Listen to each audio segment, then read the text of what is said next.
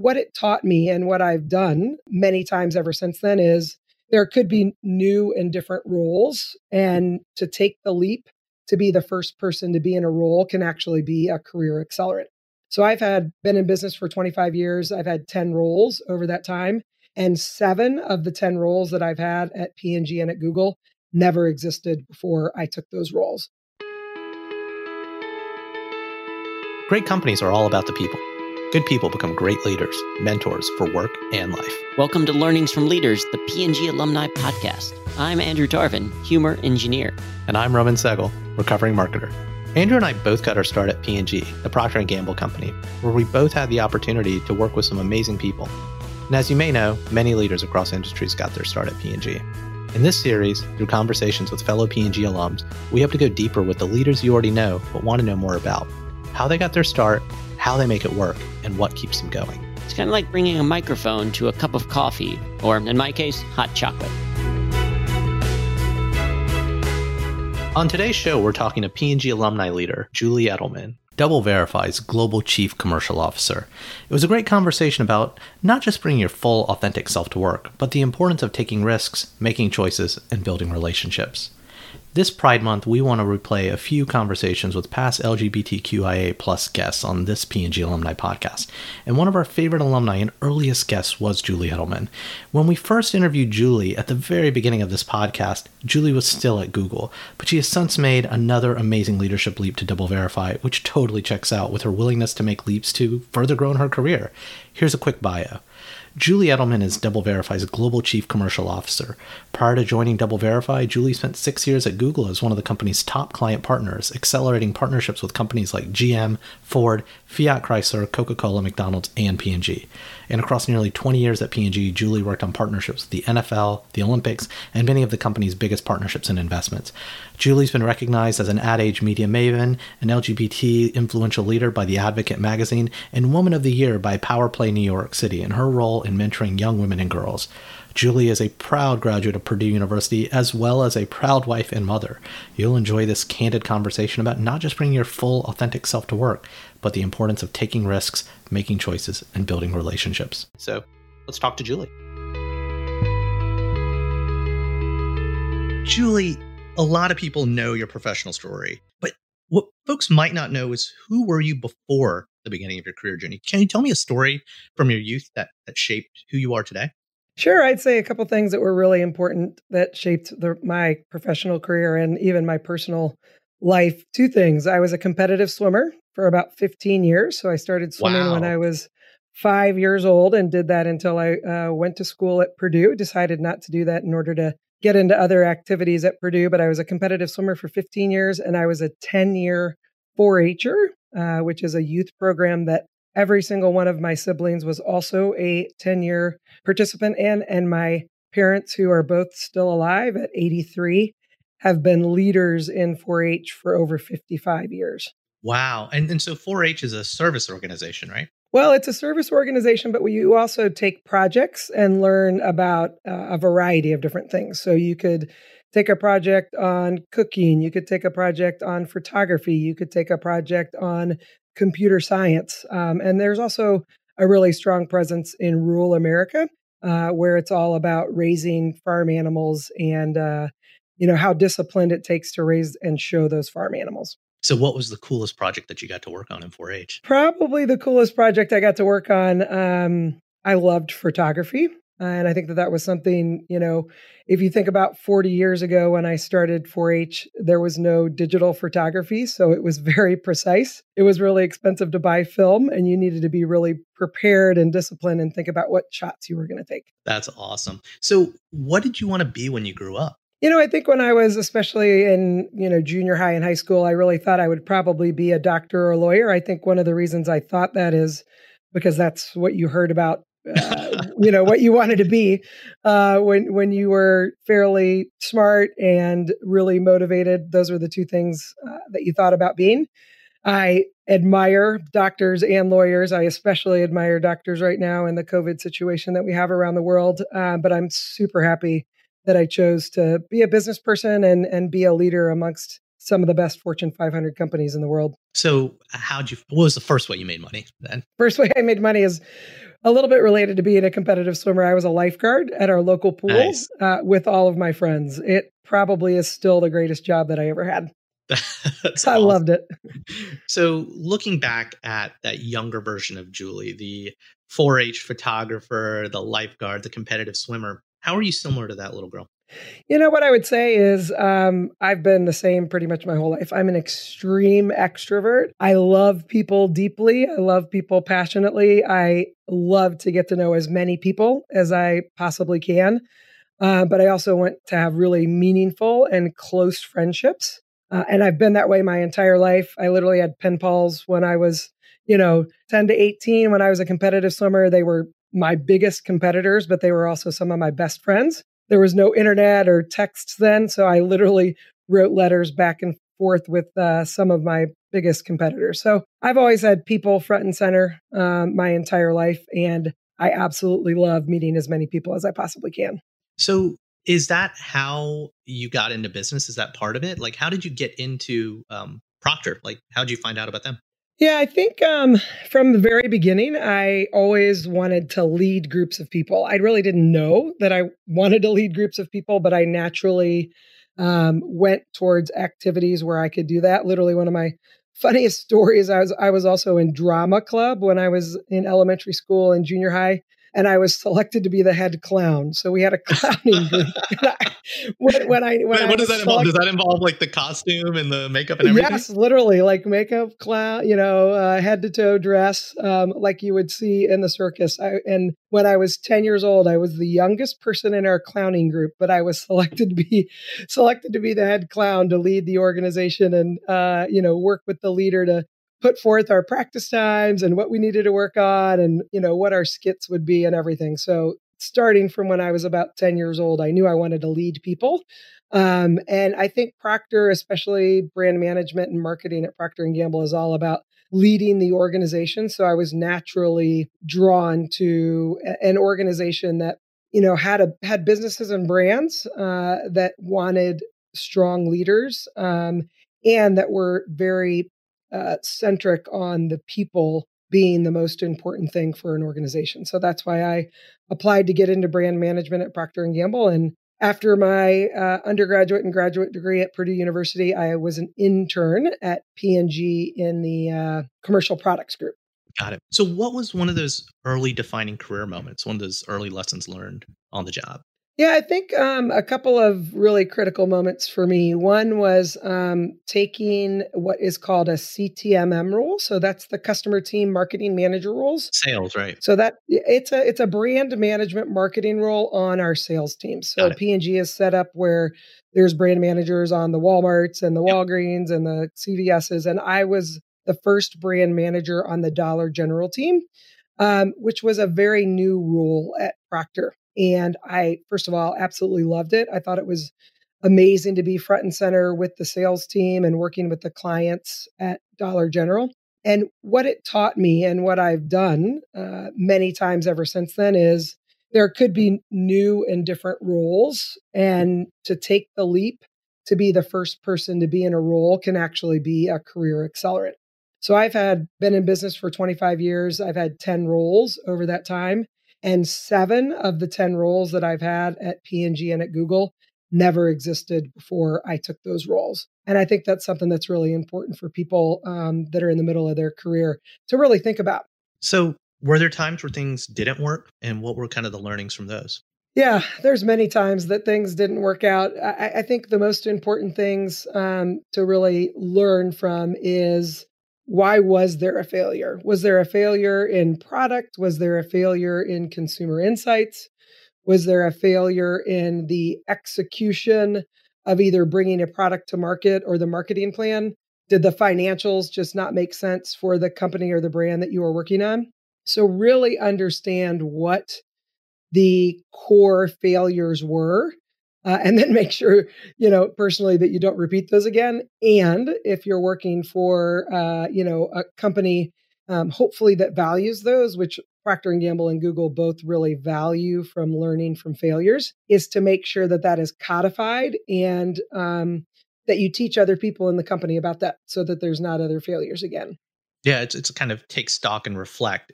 You do need to kind of dust yourself off with the failure, but it's kind of like fool me once, but don't fool me twice, and make sure you don't fool the rest of the organization as well. Exactly. So I have to also ask, look, our audience, many of whom are rising women professionals, they want to hear about a moment where people further along in their career face professional adversity as a female leader, being treated differently from your male colleagues, whether it's in the field, on the job, in the conference room. Can you share any moments where you've had to deal with that and kind of what the lessons learned from that was? Yeah, what I would say is I have been very fortunate that I don't feel like I have directly experienced this personally. But what I have seen throughout the years, many, many times, is that there's really inequities in the systems and in the people processes at companies. I would say P&G and Google are two of the greatest companies in the world, but I've still seen inequities across performance reviews, across compensation, across promotion processes. And so, what I have really focused on is trying to be a part of systemically improving those systems and really being courageous enough to speak up when I've seen that and make a point that when it's the leaders across the organization that are the only ones that can really improve those processes, that they know where those inequities are. There's been many times where I've been either one of the only women or the only women on those leadership teams. And it's been really, really scary to speak up when you see those inequities. What's scary about it, Julie? Just putting yourself on the line. And, what I would say is being afraid that maybe I would be judged, or I would be, the person that people would say, oh, she's just the woman trying to give us a hard time. But what I would say is every time that I've spoken up, most of the time it's the men that just don't see that. They're not looking for it. They have all good intentions at heart and in their mind, and they're really smart men, but they just haven't been able to notice it. And so, any person that is a part of a underrepresented minority, if you point that out, the men, it's usually the straight white men that are in those organizations, they learn from that and they will not make that mistake again. Yeah, it comes back to kind of the learning, make the mistake, find out about it, figure it out and go. Because so many, and I can say this as a male, like we have unintentional blind spots until it's pointed out. So, but then as a minority, it's also kind of my truth to make sure people understand what it is in kind of a tactful, respectful way, though. Yeah, everyone has unconscious biases. I mean, I have them. You just need to be aware of them and make sure, especially when you're making personnel decisions and promotions decisions and compensation decisions, that those are front and center in your mind. What I would also say, this is kind of a little bit of a first world problem or story, but at Google, I've been a part of our master's client facing hosting, which is amazing. We have 12 people that we bring to the Masters every year. It's an absolutely amazing opportunity that I've been able to be a part of. And just because of when the Masters is, it's usually during spring break, it's during usually busy business planning times for our clients. The people that always ended up coming from our clients, it was 95% men that ended up coming to that amazing opportunity to be able to see a really special event and do the networking of very senior people across businesses with Fortune 500 companies across the world. So a couple of years ago, I brought forward the idea of why don't we reserve the Thursday and Friday of the Masters to do an all women event, make it really special, have some special guest speakers. We had Nancy Lopez, who is an amazing golf professional in the Hall of Fame, come to us and speak to us directly.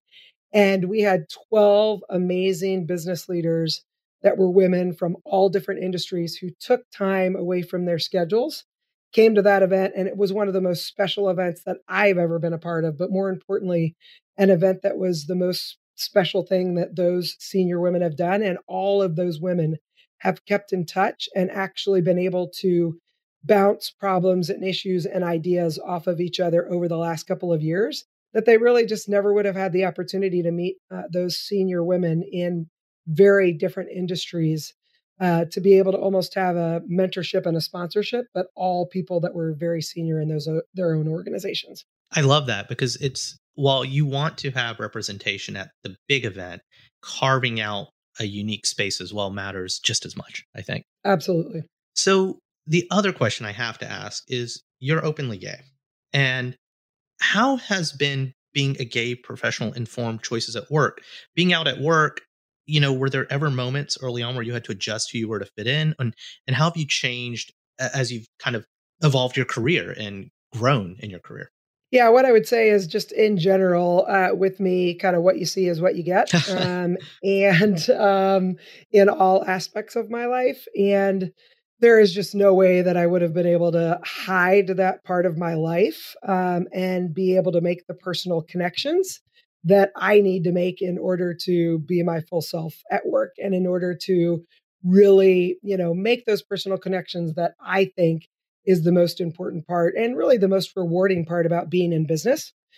What I would say is, throughout my 25 years where I've been gay and where I have been out, and I've been a part of the LGBT leadership teams at both Google and at P&G, I have absolutely seen people that just weren't comfortable coming out. They thought it would hurt their career.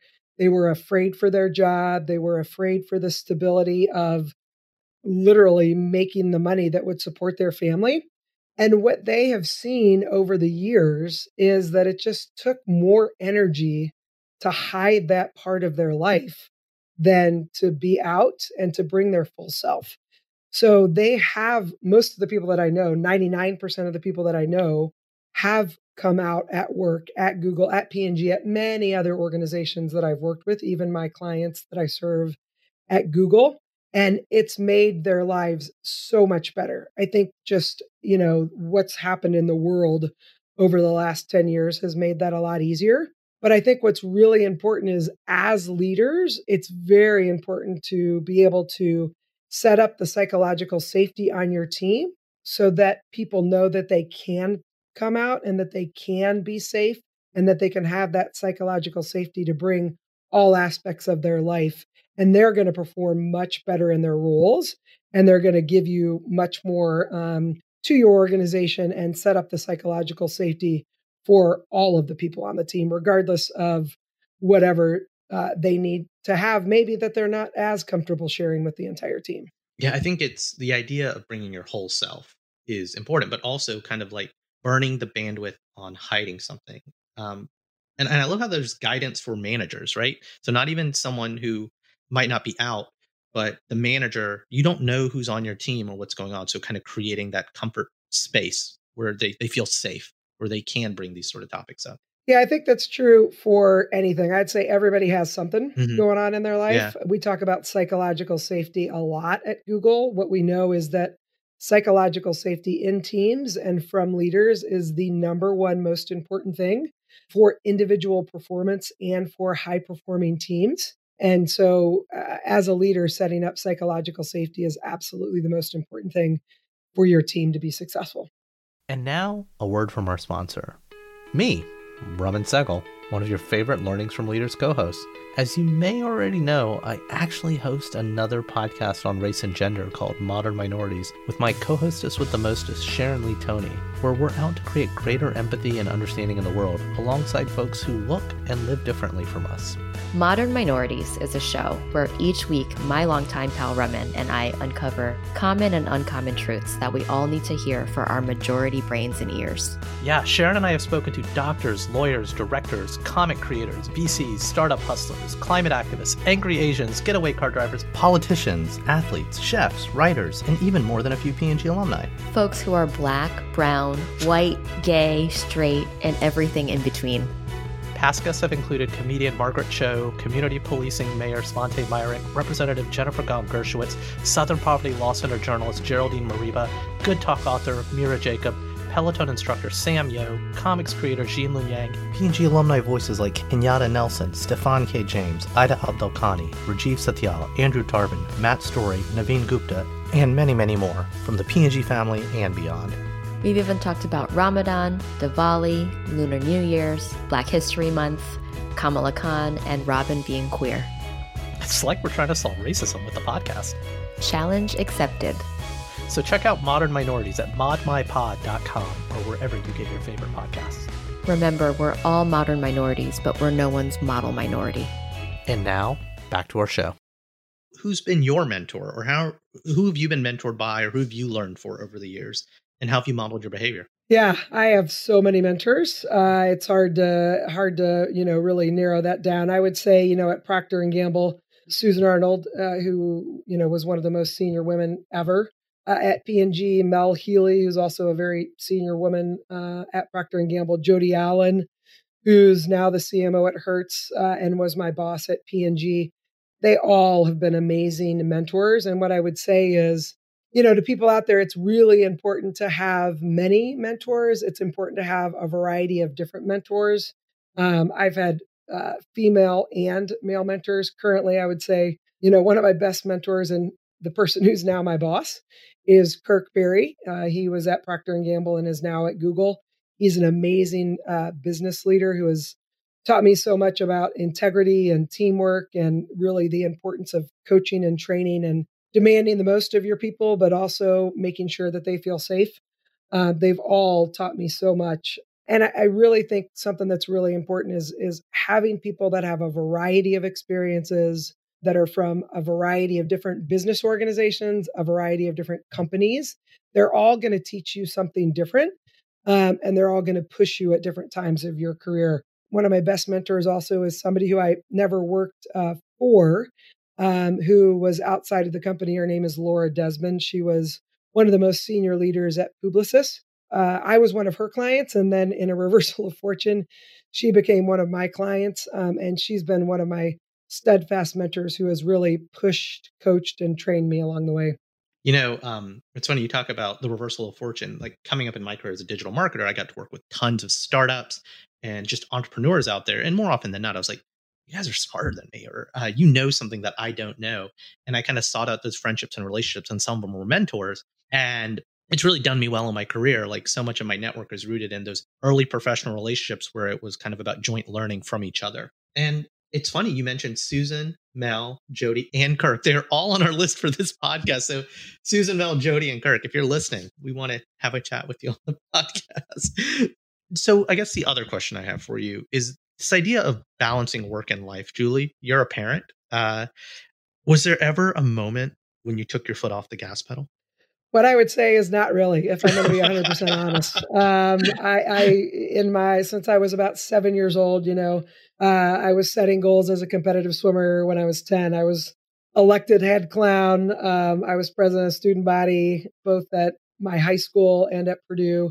And in my 25 years in business, I really haven't took my foot off the pedal. There are different times when you have to make certain choices. So on a daily basis, on a weekly basis, on a monthly basis. And when you have different roles, there's different times when you're going to have to work harder than other times. But in general, no, I've really not ever taken my foot off the gas pedal. So I guess then when you've made those big career choices, some of those career forks in the road, how did the role of family factor into those decisions? What I would say is family has always been front and center with every career decision that I've ever made.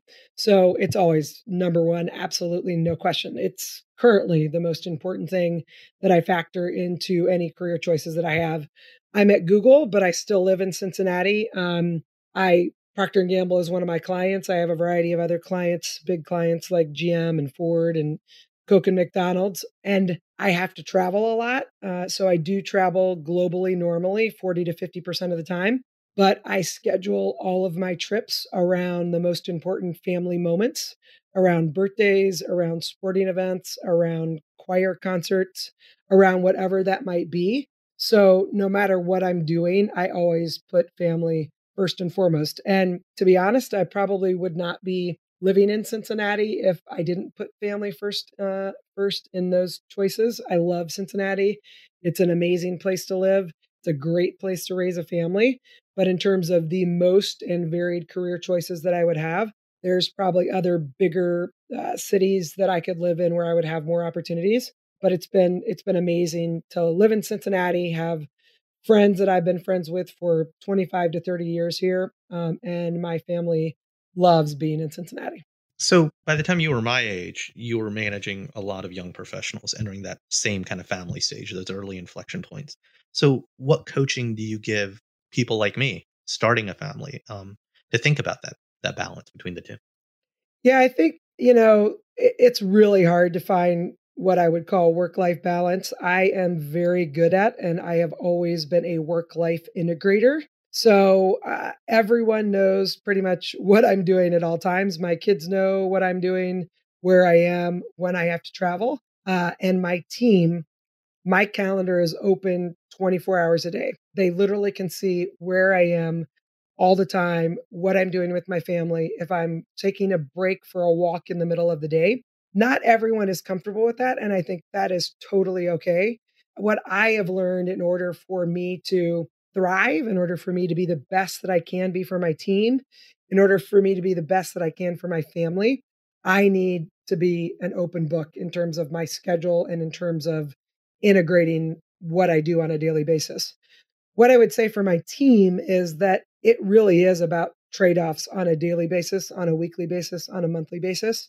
There are different times where you're going to need to work 12 to 14 hours a day. That's just, it's a fact of being in Yep. business. If you're launching a new product, if you're, in the middle of your really big business reviews or a firm financial planning process, you're just going to have to work 12 to 14 hours.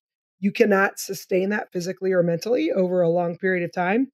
So you need to make sure that if you do that one week, you need to take a couple of days off the next week, and you need to be there for your partner. You need to be there for your family, and you need to be able to be okay making those choices on a weekly, on a monthly, and even on a certain role that you're doing basis. There's just times that maybe you do need to take a role that you don't have to work 12 hours, and other times where you're going to be able to have roles where you can travel a lot and you can work 12 hours a day. Yeah, I think that communication and transparency, not just with the teams, but with your partner. So, letting your partner know that this is going to be the week of business review or the week of the podcast launch or the interview with Julie. Can you get our daughter downstairs while I'm talking to her?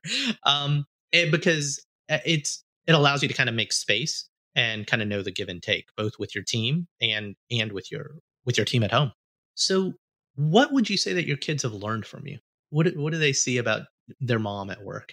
Yeah, we were talking about this. The weather was beautiful in Cincinnati yesterday, 70 degrees. So we got our boat out. It's probably the biggest gift that I have besides my kids is our boat on the beautiful Ohio River.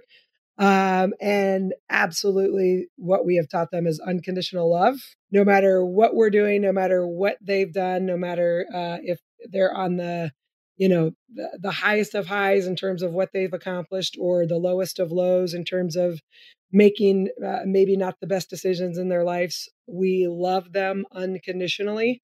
No matter what, they're the most important things in our lives. And they absolutely know that. All five of our amazing kids. We have five kids: 13, 15, 22, 24, and 34, and one grandson who's 5 months. They mean everything to us, and unconditional love is what they know. So, outside of the family and work, you're working on a lot of other cool things. Something I read about was your work with Global Sports Mentoring for Women. Can you talk a little bit more about that? Yeah, besides my kids, it's definitely the most important thing that I've ever done. So, in 2012, Hillary Clinton, who at that time was the Secretary of State and the president of ESPN, started something that's called the Global Sports Mentoring Program with the idea of bringing amazing women, about 20 women from around the world, for 5 weeks to the United States to learn about what they could do to bring a passion project or a nonprofit to life in their home country. So they come to the United States for about 5 weeks. They spend about 5 days in DC bonding with each other, learning about leadership, learning about how to write grants, learning about how to work with businesses to raise funds for their nonprofits. They then go to either big companies or organizations like the NCAA or the Big East or amazing agencies like Saatchi and Saatchi, and learn what they need to learn in order to bring their visions to life. Then they go back to DC and they really perfect their action plan. They present that to the State Department, and then they go back to their home country and they implement the action plan that they have perfected while they're in the United States with their sponsoring organizations. So I started it when I was at Procter & Gamble, and part of my negotiations when I came to Google was to continue to have that really amazing involvement in the Global Sports Mentoring Program.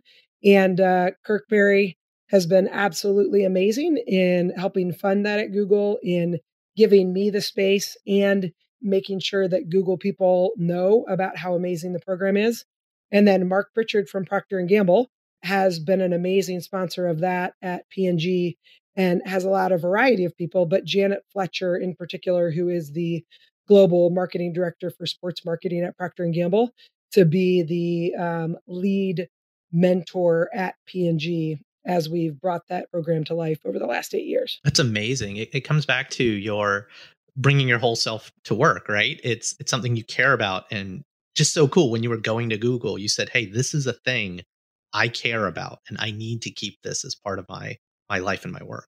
Yeah, I think it's extremely important to have passion projects, whether they're related to work or not related to work, that really fuel you over the years. And what I would say is a sweet spot is when you can have a passion project that is somewhat related to work and that you can bring your expertise that you've built over the years and help others, and helping people around the world makes it even more impactful.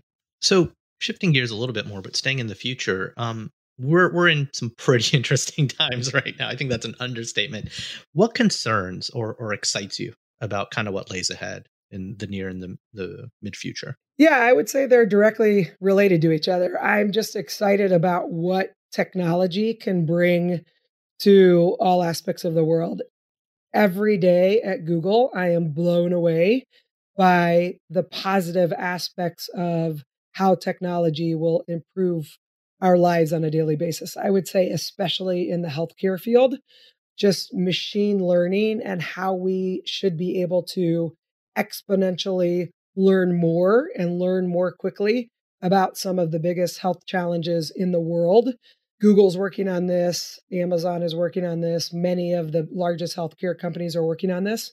And that's just incredibly, incredibly exciting to me. I would say what also worries me is that technology and our time spent with and on technology devices and on social media might take away that personal connection that we have with each other and that we have with our families and our kids. And we talk about it on a daily basis with our children. We talk about it on a daily basis with our teams. So I think the good and the most challenging parts of technology are what excites me, and also what I'm most concerned about now and in the future. Yeah, it almost boils down to how we teach ourselves and our teams and our families, like how to use this technology. It can be a massive enabler, but there's massive risk, as with anything. Absolutely. I would say the other thing I'm really excited in terms of my job is the future of the automotive industry with Google in particular. You know, I've got General Motors, Ford, and Fiat Chrysler all as my clients, and I'm the executive sponsor of Auto Across Google. They're huge clients of ours from an advertising perspective, but what we are doing with them and what we can do with them in the future with cloud computing all across different parts of their supply chain. And then with Google Automotive Services, which is all about maps and Google search, and combining that together, integrated into their car and integrated into their system. There's just amazing things that Google can do with the automotive industry that's really going to transform it over the next few years. So I'm super excited about that. Yeah, I'm a proud Android Auto user, but I feel like being in the car is a very different experience than it was, when I was in my 1984 stick shift Toyota Celica when I was growing up. And I do think self-driving is something that just motivates me so much as I think about my parents and older generation and mobility for people. We live in very interesting times. Absolutely. We were just in Phoenix for Cubs spring training, one of the most fun things I've ever done. And we were in one of the new Waymo cars that is in Phoenix. And I got to tell you, it was amazing. That's so awesome. Well, we've got to wrap up soon, but I want to ask a few fun questions, kind of speed round style. So All All right. right, let's So, do it. I don't even want to ask my first question because I know you were a clown, but I was going to ask what fact about you surprises people? Is there something else that the open book of Julie hasn't told us yet? You know what? What I would say is I am an open book. What probably would surprise people is that I was a head clown and that I'm a grandma. I'm a fairly young grandma. And, we spend a lot of time around the world and we're super social. So the fact that we are our grandmas is pretty amazing. It's been incredible to spend time with our grandson, Griffin, this week. He is the most smiley, happiest kid in the world. And it's been an absolutely amazing experience. That's awesome. So what's your go-to media escape? Are you more of a movie, a book, or a TV person?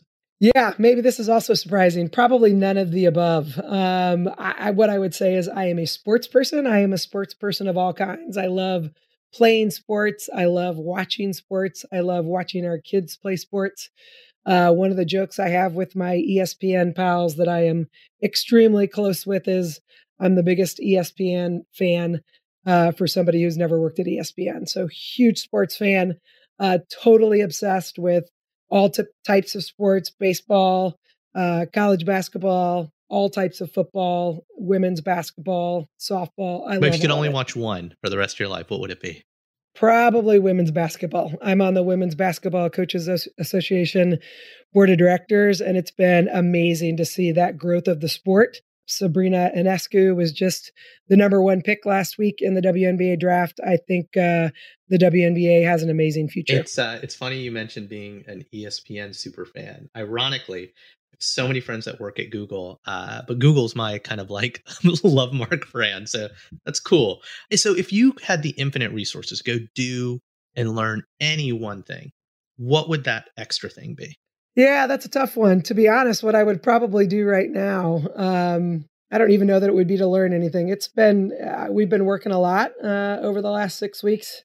I would probably take a vacation with my family. I would take time away, take my entire family to a place like Bora Bora, get one of those little huts, take all of the devices and technology away, and just spend time enjoying each other in the sunshine. That sounds amazing, especially right now. So who is someone out there that you would want to have a coffee or podcast interview with? Yeah, I think I would love to meet and spend time with Ellen DeGeneres. I think a lot of people would say that, but I think especially as a lesbian, what she has done over the last 30 years, her courage and her ability to connect with people one-on-one, whether that be in person with celebrities around the world, but also through her television, through her YouTube channel. I would love to spend some time with Ellen DeGeneres. Awesome. And as someone who's still in Cincinnati, but we ask this of a lot of our guests, or what is your favorite thing to do in Cincinnati? Yeah, I would say two things. One is on the boat with our family and our friends on the Ohio River. It's absolutely gorgeous. And the fun bars and restaurants that are along the Ohio River, we absolutely love. And then we live in Loveland, so the Loveland Bike Trail. Yeah, I've done that. Getting exercise, absolutely love it. The exercise you can get either walking or on your bike on the Loveland Bike Trail, and there's tons of new restaurants and bars popping up on the Loveland Bike Trail. We love to do that with our family and our friends. So, Julie, one last question. What's one final piece of advice or challenge that you would give the next generation? Yeah, I think similar to what we've talked about throughout the podcast, I think making sure that you keep people at the center of everything that you do in terms of personal relationships with your family, with your partner, with your friends, with your colleagues. Having those really strong personal connections is really what's going to make you happy in your life, make you excited about leading your teams and really having fun every day, making your business and making your teams succeed to the best of their abilities. What I'm worried about now is just us taking that personal connection away, either by working too much or by spending too much time in front of screens, in front of technology. Those deep personal connections and getting to know what people's dreams are, what their aspirations are, what they're afraid of, what they really want to accomplish in their lives. I think that that's going to allow you to get more out of your teams, more out of your career, and really just make people happier on a daily basis. That is some great advice. Well, Julie, thank you for your time. I just really appreciate you being really open and honest about your experiences and kind of sharing deeply personal advice with our audience. I know they're going to love it. Thanks for being on the podcast. Thanks. I really enjoyed it. Have a great day. And that's our show. Like what you heard? Please subscribe and rate us on your favorite podcasting platform. For show notes about this episode, links to things mentioned, or requests for sponsorship, visit pgalums.com/podcast. Follow us on Twitter at pgalumpod. We'd love to hear from you. Learnings from Leaders is a production of the P&G Alumni Network, a global nonprofit founded by former P&Gers committed to community, enrichment, and philanthropy. With more than 45,000 registered members worldwide, the network connects alums through global conferences, local chapters, industry events, and online content. Our nonprofit foundation supports economic empowerment communities around the world.